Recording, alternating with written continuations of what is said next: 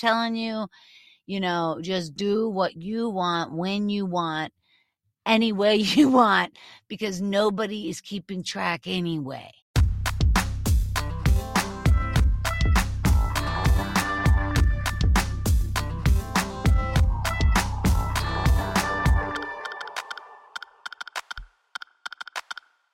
That was from my conversation exploring the walk of life with comedian, actor, and host of the Storyworthy podcast, Christine Blackburn. Christine moved to Los Angeles over 20 years ago to pursue her dream of comedy and continues performing and entertaining to this day.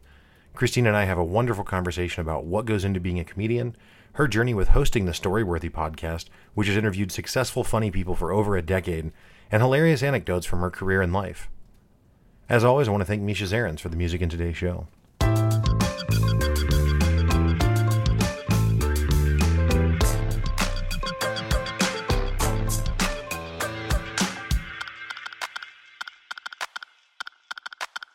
Welcome to the Walk Show podcast. Christine Blackburn, how are you doing this evening?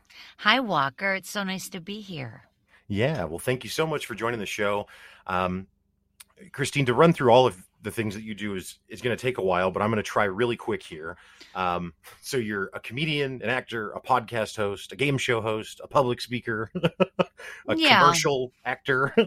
Sure, but most people are that. When if you come out to LA, if you're a stand-up comedian, you're often a lot of those other things as well. Okay. So you originally started out in Pittsburgh, and yeah, that's where I'm from. Right, and so there you weren't an entertainer in your early 20s. Actually, I started stand-up in 1992 at the Funny Bone in Pittsburgh, Pennsylvania, down in Station Square, and it has changed dramatically since then. But at that time, that's when I first started comedy. So I did comedy for about, I'm going to go 5 years in Pittsburgh before I went to the Peace Corps. And when I got back from the Peace Corps, I came to Los Angeles. Right. Okay. Well, so yeah, I didn't understand that you had started stand-up even earlier than moving to LA. Yeah. So what inspired you to start stand-up comedy? Well, it's funny you should say that, Walker, because it's a great question. And for most comedians, it usually comes down to one or two specific tragedies in life. You know what I mean? It's kind of like something that really jogs you and really, really hits hard enough that you pretty much need to say something to somebody. You know what I mean? And when I first got on stage, it's also like from childhood, I think, like how you were raised, how much approval do you need? But then as you get older, at least for me, I was married and my ex-husband, I'd only been married a year, and my ex-husband got another girl pregnant. Not me, another girl pregnant, while we were married. And that pretty much was like the boom in my life that said, I'd like to get on stage. And so I went on stage with one joke. And I swear to God, I still use the same joke today. I have one joke that still works from all those years ago. That's awesome. Yeah. I dabbled in stand-up a bit when I was like 19, 20. But I actually had the opposite experience. My dad passed away when I was 20. And that actually kind of shook me out of the feeling of being on stage. And you know what I mean? It was the opposite experience of the tragedy kind of. But what got you on stage to begin with?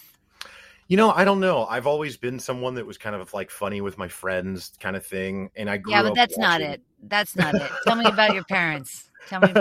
Yeah, my parents are both funny. And I grew up watching lots of stand-up. And my dad had HBO when I was growing up. So I watched Def Comedy Jam. But who ignored you? Who ignored you?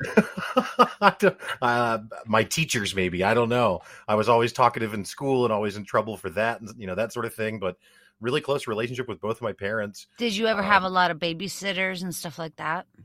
Yeah, when I was real little, I did. When I was very young, but boom. That's it. That's it. That was the detachment right there. Ah, I see. So there's always, in your view, then there's always a a trauma of some sort that Yes. pushes someone into being a comedian. That's absolutely right. Hmm. Last week I had on my show, actually this week I have on my show Jackie Martling, Jackie the Joke Man Martling from the Howard Stern show. And he was saying that he has no idea why he started comedy. And I asked him this very question, about when he grew up. And he goes, well, my parents had me and they lived downstairs and my mother's sister and her husband lived upstairs. And then I was born and I was the only baby with all four of them. And I got so much attention because everybody was so excited there was a baby around. And then 2 or 3 years later, his next sibling was born. And then they had another baby. And then there was 2 or 3 more born. And guess what? No Mm. more attention for 2-year-old Jackie. And I'm not kidding you, dude. That's how early this shit starts. Yeah. No, I believe it. I've done a lot of work in the last couple of years on just, psychology and personal development and trying to understand why people act the way they do. And, have more recently learned about how much of our personalities are shaped between like 2 and 5 or something. You know what I mean? Like it's Absolutely. crazy. Absolutely. Tell me what your last name Near. What is Near? What is that? What is the origin of the last name you have?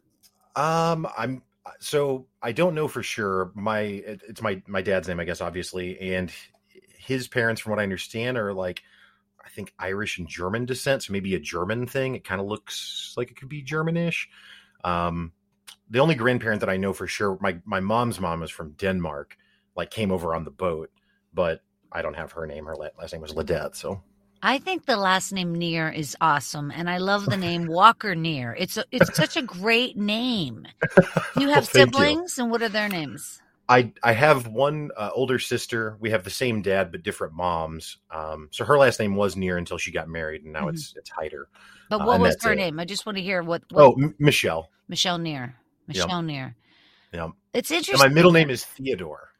Walker Theodore Near. Walker Theodore Near. Walker Near is really cool. Walker, you know what I mean? It's just like Near. It's clever. I like it. Yeah. Oh, thank you. I didn't pick it, so that's very generous. Well, tell your parents they really chose well. Very cool. I will. It's funny if you Google my name, which in my vanity I've done, it just returns oil rig drilling equipment that is called Walker Near. That's like a Oh, brand. Yeah. that's so interesting. Wow. Funny. Yeah. So I'm curious, like, when you're starting comedy, were there comedians that you were really inspired by or trying to maybe not mimic, but I don't know, that you were taking influence from? You know what? Not so much when I first started off at the comedy clubs. I mean, I liked the comics I was with, like Frank Nicotero. I Mm, remember, and I'm still friends with Frank. But I also, of course, I loved Eddie Murphy's Delirious, and I loved Richard Pryor, and I loved, some of the big ones that I heard. I remember very well hearing, some of those early concerts that were so huge. I remember Dice Clay. I remember mm, the big names. Paula Poundstone was big. Wendy Liebman was big, and my father adored Johnny Carson, so I adored Johnny Carson.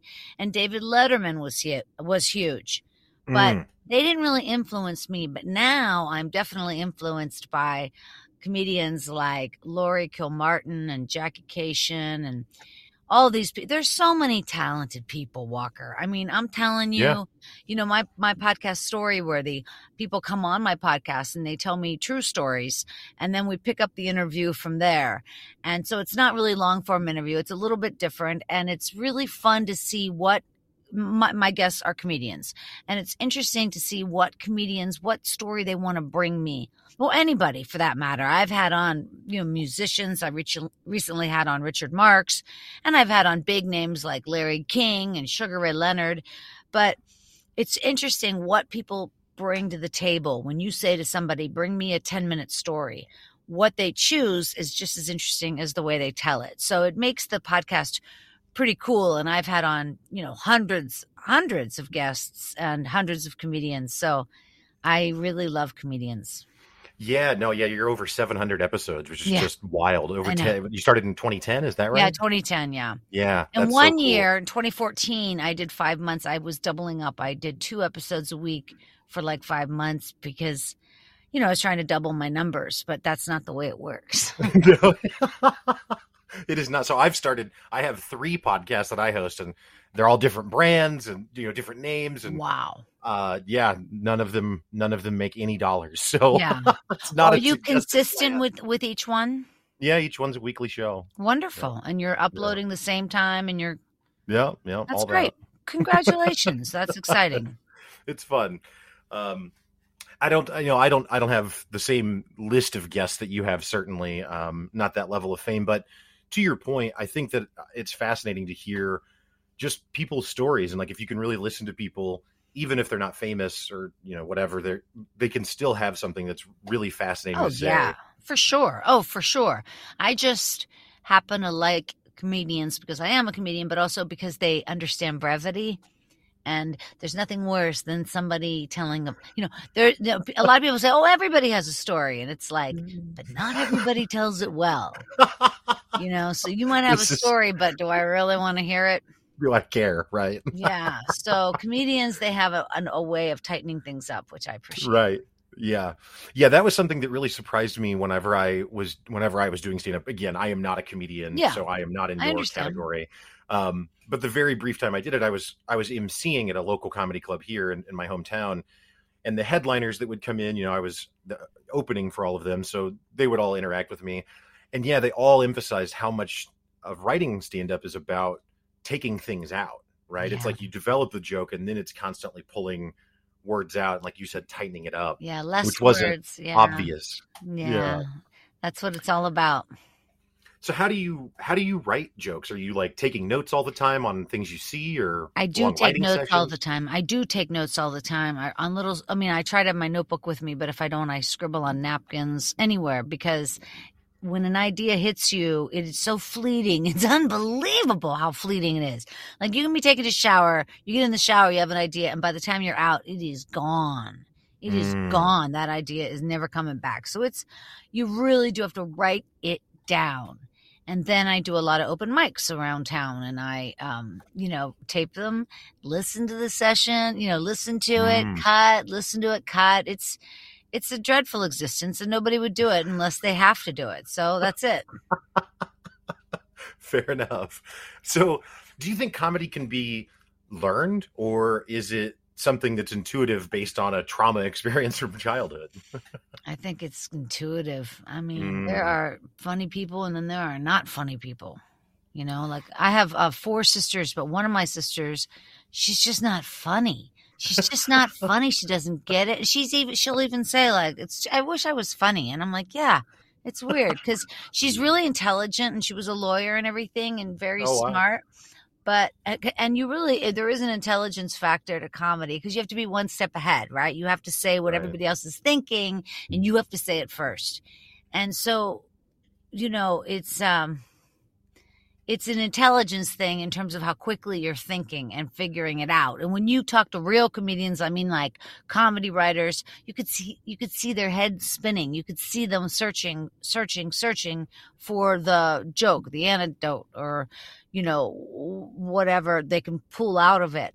And so with that in mind, you would think that the smartest people would be that funny. Last week on my show, Jackie Martling mentioned that Albert Einstein loved comedy. He loved stand up. And his favorite joke was um, something like, my penis isn't that big, but I love every foot of it. Wow. Or something like really crazy. Yeah. I love that Albert Einstein also just like Yeah. dick jokes. Or That's maybe it that's was good to something like, know. I'm not saying my penis is great, but I love every foot of it. It was like Yeah. super funny. So, I mean, there you go. Right, right. No, that's fair. So, you mentioned that you still have a joke that you tell that you developed back in, 92. Right, right. How do you keep a joke fresh after you've told it for 20 plus years? Because it's funny is funny. Funny is funny. It's the same way like all those, the old school jokes, like the way Jackie Martling performs, those old school jokes. Those are jokes from hundreds of years ago. And it's still funny. And that's why you can still say it. So if you Right. can write that and all of a sudden you said it, then it's very satisfying. I guess my thought is just that, like, and again, I'm not a performer, not a Yeah. musician or a comedian or anything, but I would think that, like, for a band, maybe by the time you're playing your 100th show or your 1,000th show, it's like, I don't care about this song anymore. And I would assume that that has to be true for a comic as well, but maybe not. Like, No, I does think it that ever could be become totally true. Both things can be true. You just don't okay? use that joke. Move on. How much time Ah, do you have on stage? Usually, 10 minutes, 15 minutes, 20 minutes. So you can't add everything anyway. So if you don't like it, it's out. It's gotcha. nice in that way to be your own editor, your own director as a No, that's comic. fair. Yeah. And the response is so quick. It either worked or it didn't. So you have to have a pretty tough skin. Yeah, no, that's when people will ask me, like, oh, are you ever going to go do comedy again? And it's like, podcasting is way better because I can do this and then I just send it out. I don't have to worry about anyone. I'm not looking at people and being judged in the moment and all of that. So much easier. Yeah, that's funny. So I think that, and this is a common sentiment, but doing stand-up takes a tremendous amount, just as you were saying. I mean, it's thick skin, but also just a bravery and a courage to get up there and really put yourself out. And I think that comedy is almost exposing yourself maybe more than any other art form, because even if it's not you, everyone thinks it's you. Yeah. And so do you find that bravery translates to What other was that? What? areas? Something just flew past your desk. I didn't know what just I'm trying to happened. just move on. How could you ignore that? I had a rubber Something band I was almost hit fidgeting Walker with. in the face. I was trying to keep it professional, Christine. I What was it? It was a rubber band I was fidgeting with, and it split in my fingers and shot directly at the webcam. Awesome. That's hilarious.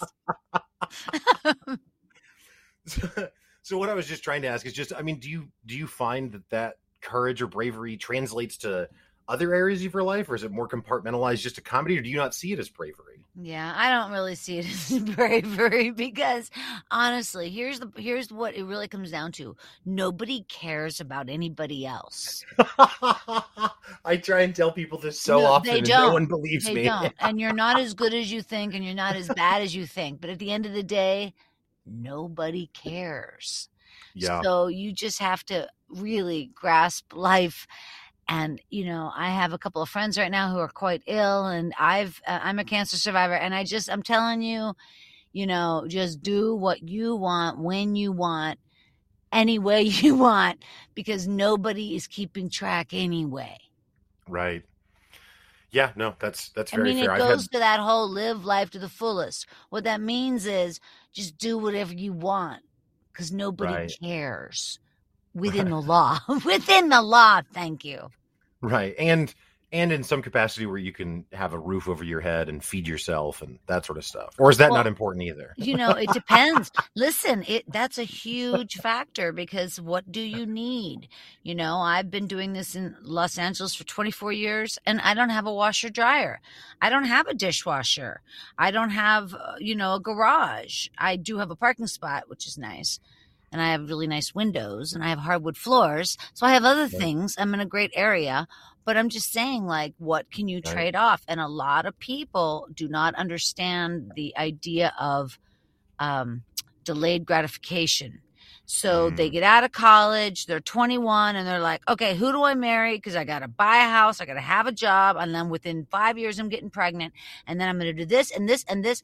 And it's like, and then if I don't know, they've got it all planned out. What they're not understanding is it ain't going to go by your schedule anyway. Everything's going to change, and nobody cares about you. That's the name of my new podcast. Everything's going to change, and nobody cares about you. With your host, Christine Blackburn. Yeah, I'll tune in. Thank you. I'd listen to that. Yeah, I'd listen.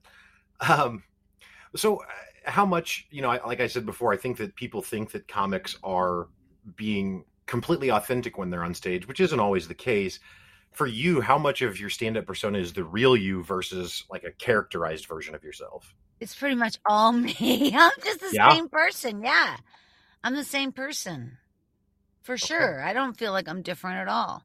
I mean, I Okay. might be more sarcastic or harsher on stage, but I'm nobody different, you know. I'm Right. not different. Well, you've got like the I don't even know if he still does comedy, but there was a Larry the Cable Guy that was famous a decade ago or something, and it turns out that the actual person Yeah. is nothing like the Yeah, character I that don't is get Larry the that. I Cable don't Guy. that's another, that's another form of entertainment when people take on, Yeah, other people. I want, like I said, I keep bringing back Jackie, but I just had him on my show, and sure. I'm like, don't you ever do jokes like, I was married and now I'm divorced and I live in Long Island, or I do this and that. And he goes, no, no, no, no, that's not my act. And I'm like, yeah, but you're telling, all these people, other people's jokes. And he goes, no, that's the art of it, is that, he's like, he knows thousands. And he goes, do you think when you go see a Shakespeare play, those people didn't write it? They're just acting. You know what I mean? Yeah, So it's just another form of comedy. There's people that do one liners, people that do a lot of blue material, people that just talk about dating, people that do, there's all sorts of styles. And so, right. it just, everybody has their own taste. Yeah, it's funny you mentioned that. I always thought it would be interesting.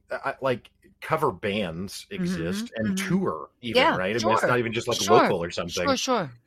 But I've always been surprised that there's not like cover comedians that would do take like redo bits of like Chris Rock's like Bring the Pain Yeah. from Oh, 1996, or that'd be tough. That'd be very hard to swallow.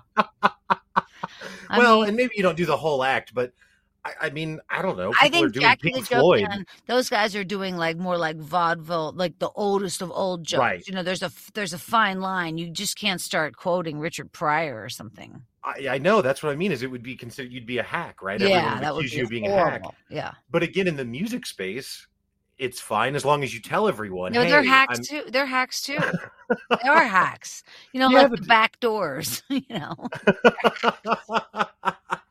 Dead okay. Zeppelin. You know what I mean? So you don't respect cover bands either. No, I didn't say that. I didn't say that. I don't give a I'm shit, just man. teasing. I don't care what I people know. do. I'm Once not trying to again, pin you. comes back to nobody. I don't care. So have you ever done comedy writing for other people? No, I haven't. Okay. Okay. So to jump over to your podcast, like we said, you started it, in 2010.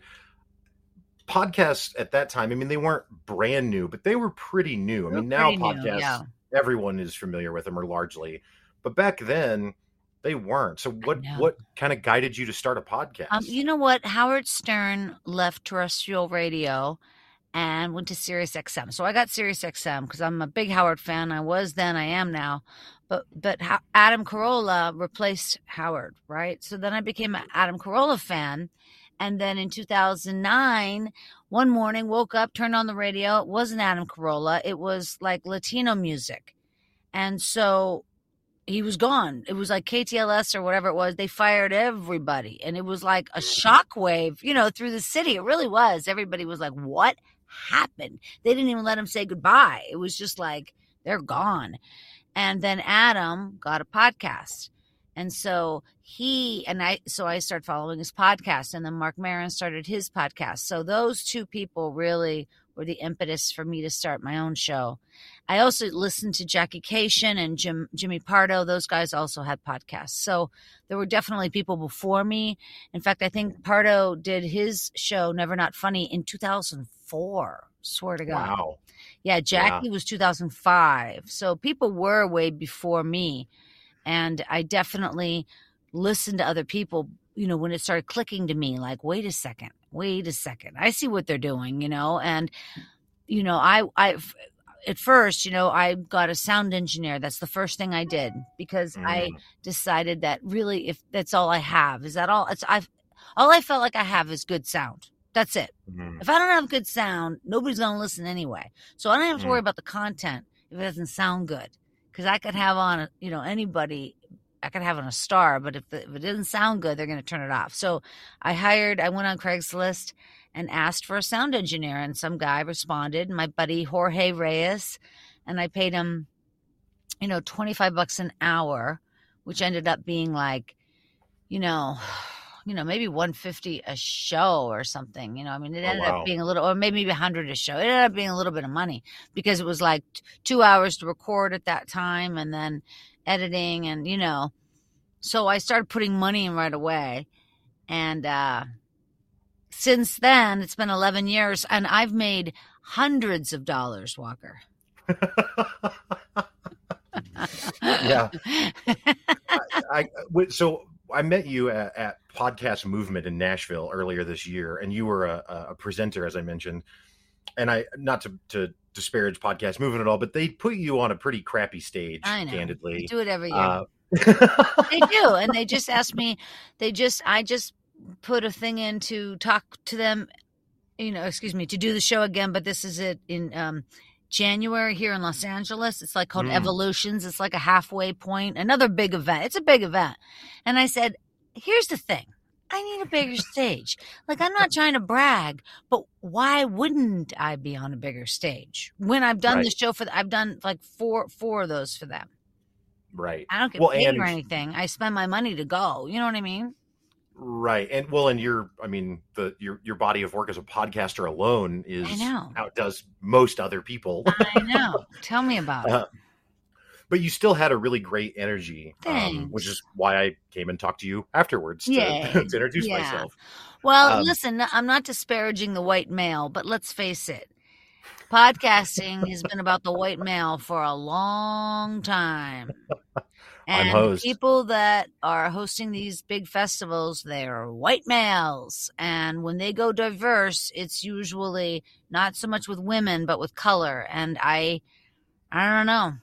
It's frustrating. And then the other part of that equation is that, so many corporations have come into podcasting now. So they have these much bigger names because, who the heck doesn't have Katie Couric has a show. Conan O'Brien has a show. All these famous people have shows. And so it's made it very difficult for the indie podcaster. I mean, I get about maybe 30% of what I got when I started. Downloads. Wow. Really? Yeah. That's crazy. I used to be in the top 10 all the time with Apple Podcasts, all the time. I would get 65,000, 85,000 downloads a show. No problem. Wow. But now there's a lot of competition. And like I said, you get The Moth comes in and you get, these other storytelling shows, Snap Judgment and NPR, they have an army behind them working on a good 25 or 30 podcasts or whatever. So it's, like I said, to be an indie podcaster, it's really hard to stay in the game. And of course, if somebody's in it for the money, they will not be in the game because it can't have to do with money. It's just too intense. There's too much work, the dedication. And, for me, I drop on Tuesdays and Tuesday keeps on coming. Right. Yep. No, you're absolutely right. What are your 3 different topics that you go over in terms of why don't you have one show twice a week? Why do you have 3? This is not going to be interesting to anyone but you since you asked, but so I started the Walk Show first, this show. Yeah. And when I started it, I'm not clearly famous or an expert on anything. So I didn't really know what I would talk about.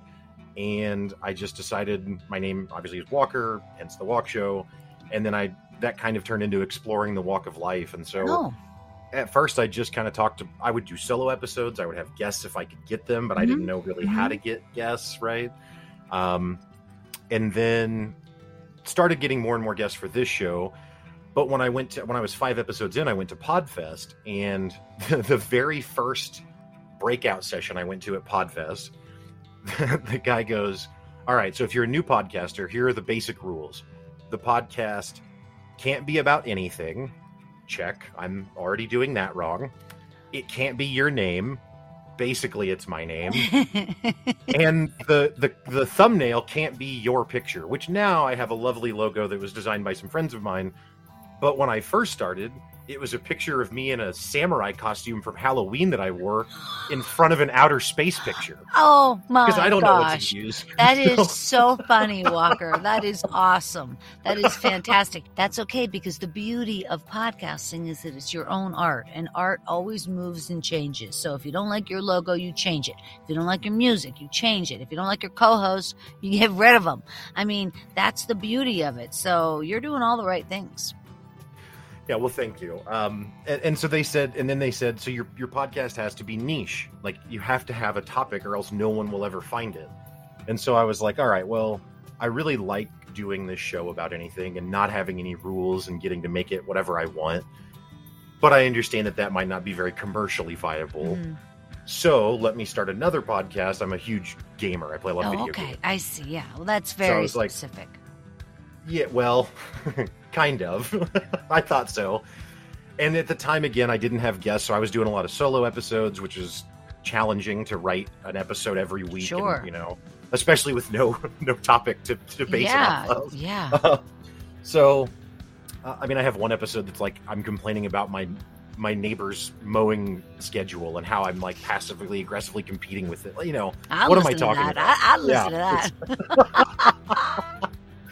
But anyway, so I had a friend that's also an avid gamer and also is an interest in podcasting. And so I asked him if he wanted to start a show about gaming. And we both grew up as gamers and played games with our parents and stuff. So there's an emotional connection to gaming for us. So that one is about why gaming matters. And then it turns out that gaming is actually... So starting a podcast about video games and saying that that's niche is kind of like starting a podcast about music sports. And saying, right. Yeah, exactly. There's infinite. So the third podcast, I told you this was a remarkably boring answer. No, it's no not. brevity Go, here. go, go. I'm not a comedian. What's the specificity? Let me hear the real niche. Now we're getting nicher. So the real niche was after, right before I went to Podcast Movement, actually, I decided I'm going to do the most niche thing I can. So there was a new video game that came out in July that a friend of mine and I are playing. And we started a podcast just about that game. What's it called? Only that game. The game is called Crowfall, and the show is called The Crowfall Podcast. Good for you. Great. And so I said, I want to see if we can generate an audience that knows nothing about us otherwise, but if they're searching for this, then they'll care. How's it working out? The game isn't nearly as popular as we had hoped it would be, so... Oh, shit. So it's okay. But honestly, we do almost no marketing. And you have fun. Yeah, and it's comparable numbers, actually, to the other two shows. Wow. So I think it kind of works. But, yeah, we'll keep going. We'll Good see what for you. happens. That's fun. You're creative. That's art. I just keep throwing stuff at the wall. Where do you live, by the way? Springfield, Missouri. Uh-huh. You familiar with that? No. Thank you. I thought you might lie to me.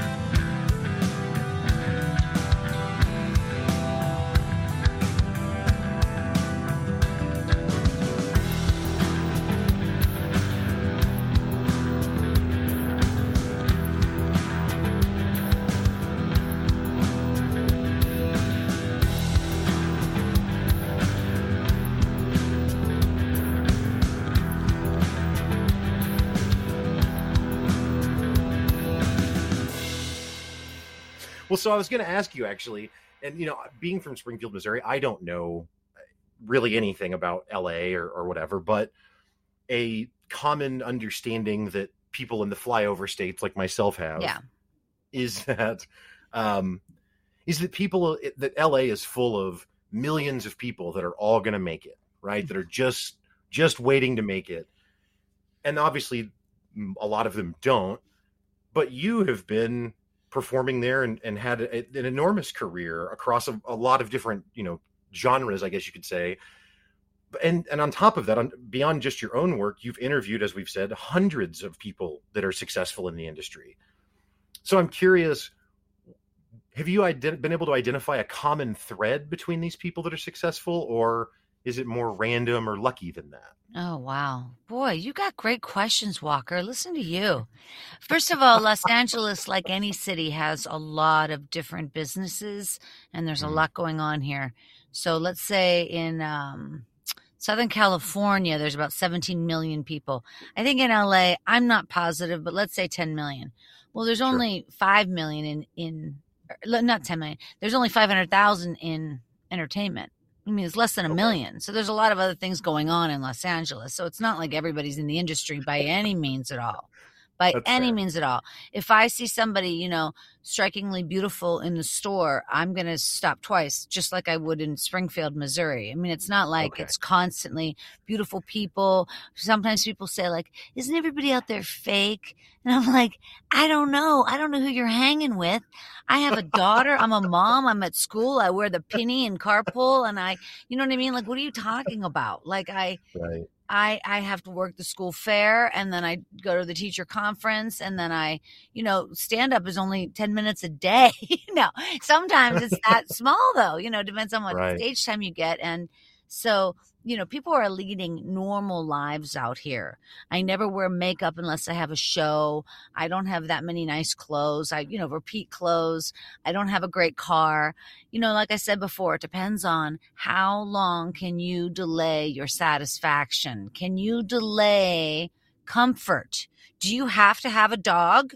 Well, then you're probably not going to live in LA because you ain't going to find a place that can take a dog. Sorry. Mm, And you say, yeah, I got to have my dog. Of course I'm not going to have my dog.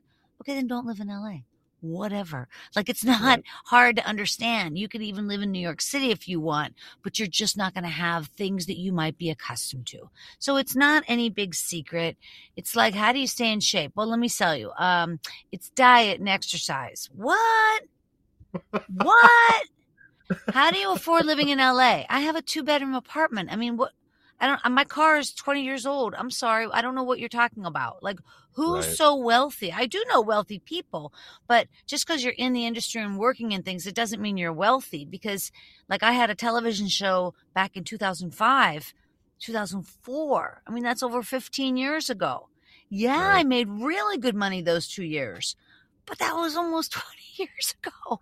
You know what Right. I mean? So there's all ways of life in LA. There's not, and it also, if people come out here to try to quote unquote make it, and they quote unquote give themselves like 2 years or 5 years, like, that's a joke. That's a joke. Mm, It's never going to be like that. Nobody just makes it and then stays here. And even if they are a star, like, let's look at somebody like Demi Moore or somebody like that, then they leave.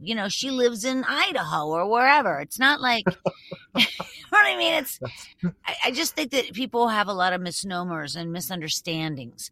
In Hollywood, like Hollywood proper, I live very close to Hollywood, but it's like, it's just shit right now. Unfortunately, it's quite mm, sad. It took a really big hit during COVID and a lot of homeless encampments. And, we've got this huge homeless crisis going on. And, you know, there's a lot going on in LA. I love this city. I love the weather, obviously, but I love the nature aspect, the hikes, and I play a lot of tennis, and I like mm. not having to worry about the weather. You don't have to think twice. You can always schedule something, outside, and I just really like the energy. Other people might come out here and, it's pretty quick, sink or swim in terms of, can you handle living in an incredibly rejecting environment? Can you handle that? Mm, Do you want to handle it? Is it worth it to you to get rejected, 80 times in a row? Or would you rather have a garage and a dog? You know what I mean? So I understand why people don't want to do it out here. I get it, of course. But right. it just depends. Everybody's different. Everybody's different. That's super interesting, and I'm glad I Thanks, asked the question Walker. then I because hope it's interesting. I'm not sure. I didn't mean to be pandering with that. I just mean I again, like, I don't know anyone else in the industry. I don't talk to people that live in LA. Now I have an aunt that lives in LA, but she's not in the. To your point, Most she people owns aren't in real show estate, business. right? Yeah, Right. most people Yeah. aren't in Right. show So business. I mean, of course not. I mean, there's only, it's so frustrating, especially with, the big films that'll come out over the holidays now. And, there's about 12 actors. That's it. And then they rearrange them in each film. I mean, it's mind-boggling, frustrating. So when you're mhm, talking about stars in LA, that's the same 20 that you see. Not a lot. Not a right. lot, you know what I mean? But there are a lot of creative people out here, a lot of really smart people, and a lot of funny people, a lot of talented people. And it's almost like the most clever person from your high school in every high school in the country comes out here. And Right. it makes it very interesting. Yeah. No, that's fair. So, you have a book as well. That is it an autobiography basically? Is am I Yeah, correct yeah, it's understanding like a that? memoir. Okay, so what was that like? Was it cathartic for you to write that? Did you enjoy It was writing that book? hard. Would you It do? was so Okay, hard. No, I don't know. I mean, I keep wanting to write a second book. I've got a lot of it planned out, but I think more than another book, it might be like a stand-up album. Like I don't have any stand-up albums, and I'd really like to do that. So maybe I'm going to make yeah, the show into that instead, because writing the book was really hard. I mean, it's just very tedious, and you go over it and over it and over it, and at the end of the day, I want to change so many things, but there's no way. There's no, you can't change it, so you got to write another one. It's a hard thing. However, I will say that now that there's like dictation and it works very well in computers, it's a lot hmm easier to just spit out your story. Spit out the story you want to tell and then get it into, a Pages application or a Word application and then just edit, edit, edit, edit, edit. It's like get it all on the page and then just chisel away at it. Even if you did right, it an hour a day or half an hour a day, it can happen. But right. it's another dedication. It's a dedication. So I was, we've talked about your podcast, Storyworthy, but you also have another show that's currently on YouTube, the Storyworthy Hour of Power. Yeah, that's super Um, fun. I now it's called the story worthy hour and a half of power because I have more oh, okay, time. And that is live. It's every month at the Flappers Comedy Club in Burbank, California. And so I call it the story worthy hour and a half of power. And I get 7 comics, me included, and we tell true stories. But again, because they're by comedians, it happens to be very funny. So the stories range from the craziest stories to very simple stories, but it's always a blast because you're in a comedy club and there's food and drink and everybody's pretty much telling funny stories and it just makes for a really interesting hour and a half. It really does. I love that show so much. Now that is not on YouTube, but during the pandemic I did like 50 or 60 on okay, YouTube. So on YouTube there is a lot of stories. Yeah, yes, Christine Blackburn on YouTube. Yeah, it's great. It's so exciting. And then the same with my game show, Story Smash, the storytelling game show that I also did during the pandemic. And you can see about 35 of those up on YouTube. So Story Smash is a monthly show at the Hollywood Improv. So another comedy club. And we have so much fun. It's a wonderful game show, again, based on comedians. They spin a wheel on the stage and they land on any one of 16 different topics. And then they tell a true 1 minute story in the first round. And in the second round, a true 2 minute story. And then 2 contestants go on to the third round for a true 3 minute story. And, you have to think on your feet, right? Because you might land on vacation or mom or, you know, um, food or pandemic. And you have to quickly on your feet with a clock, ticking beside you, you tell a story. And then I have these 3 expert judges, and I use quotes expert because they're just comedians and goofy right, people that judge. And then hilarity ensues. It's yeah, very funny. yeah. No, it is. I was able to listen to some of it, Oh, and good. it has a very, which I mean, as you just kind of described, an almost improv type Yeah, vibe. I mean, it's not an definitely. improv show in the traditional sense of that, but it kind of almost like a Whose Line Is It Anyway vibe to it. Again, it's Yeah. not like It Whose Line Is It moves Anyway entirely, but it moves very quickly. And the contestants, yes, they know 12 of the topics up at the top. They know 12 topics going into it. So if you look at the website, storysmashshow.com, you'll see everything. It's super fun, lots of pictures, and we laugh so hard because the judges are such intelligent people. Again, I get really great comedians like Blanca Patch and Danny Zucker, who was the executive producer on Modern Family for all 11 seasons. I'll get Peter Melman, who was executive producer on Seinfeld the entire 9 seasons. I mean, I'll get wow, these really bright people, and their comments are just hilarious. So it's just a wonderful night. And yeah, please do check it out, you guys. Storysmashshow.com. yeah. Well, one final thing I wanted to bring up that I just happened to come across again in watching some of your content on YouTube and it's from episode 17 of the Storyworthy Hour of Power. Yeah. And you show kind of like a quick hit reel of a bunch of infomercials Right. that you were in. Right. And there's 2 of them. I've done 2 of them. It's so funny. 2 reels. I've made 2 reels. And I want to be clear. So they are hilarious, but it's not like you're doing it poorly or something. Like, no, it's a legitimate infomercial. It's supposed to be like that, yeah, or commercials. Yeah. I've done over 100 commercials in my life. I have done a lot of commercials. So if you go to one of my other websites, I have 3 websites. One of them is ChristineBlackburn.com, just my name. And if you go through that toward the bottom, you'll see both commercials. It is hilarious, these reels that I cut. I got like 30 commercials in like 2 minutes in this one reel. Yes. And it's just so silly how many stupid products I have hawked. Well, it is so embarrassing. What was your favorite one? The Speaking Bible? I think it might have been the pancake. Oh, yeah, the pancake waffle. Or whatever. Yeah, it's just like... Sure. What's happening?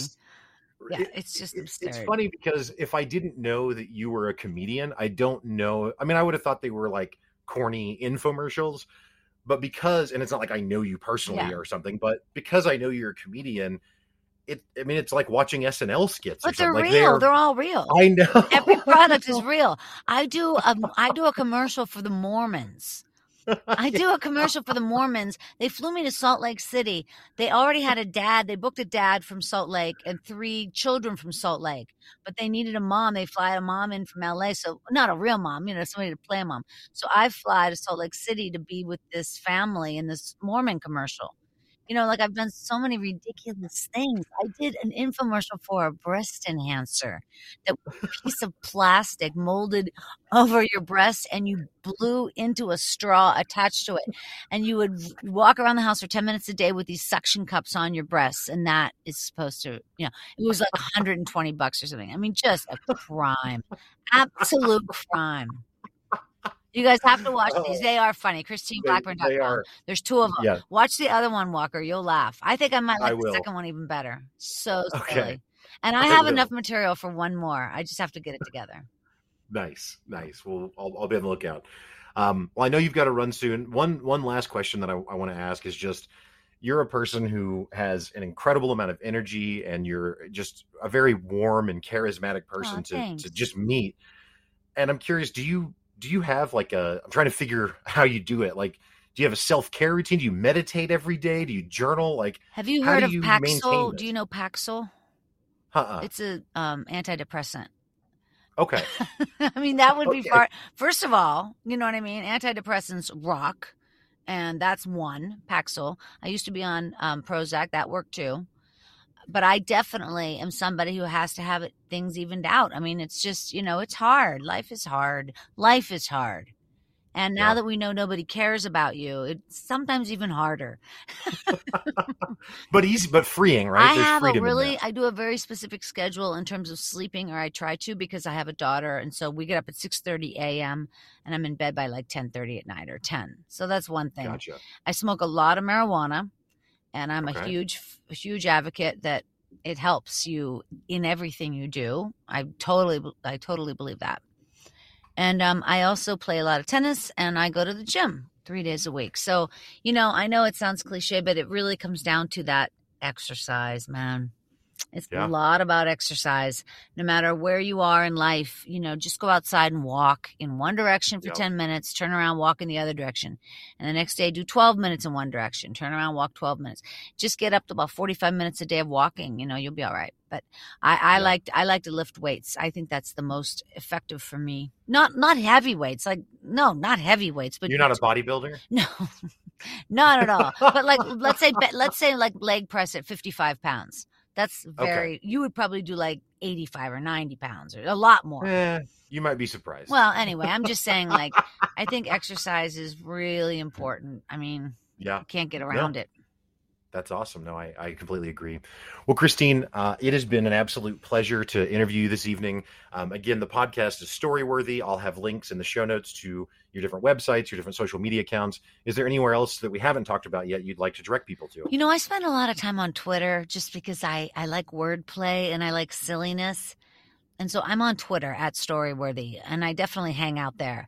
Like Facebook and Instagram, I post because I feel like I have to, but they don't interest me much. But Twitter, because again, you can follow who you want to follow on Twitter. You're not going to get shit in your stream if you don't want that. You know what I mean? Right. So if you follow smart, funny people, there's nothing funnier than Twitter. Twitter is hilarious. So there you go. Follow me there.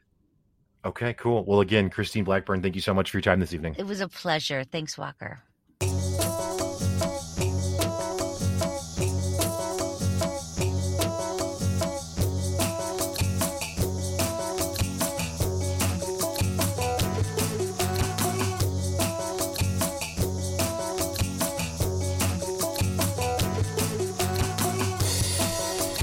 Terrified of the salmon, my fear got the best of me. Paranoia running this circus without the ring. I need to find an escape, a way out of my skin. For the hours wasted away, there's a cycle and it begins.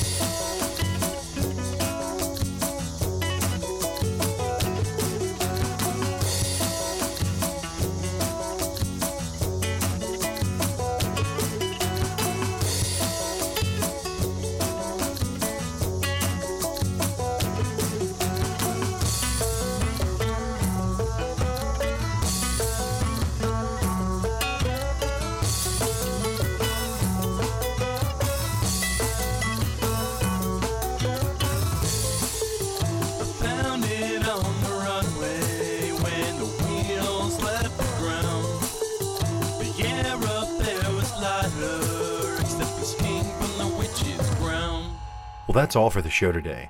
Thank you so much to Christine for stopping by and sharing her walk of life. I also want to thank Misha Zarins for the music in today's show. And last but not least, thank you, listener, for listening. I also invite you to check out my other shows, Pick Up Your Sticks, which is a video game podcast where we explore the idea of why gaming matters, or my other show, the Crowfall Podcast, which shares stories and perspectives from the MMO Crowfall. Both of these are available on any podcast app. Thanks again for the listen. Have a great week. Stay up.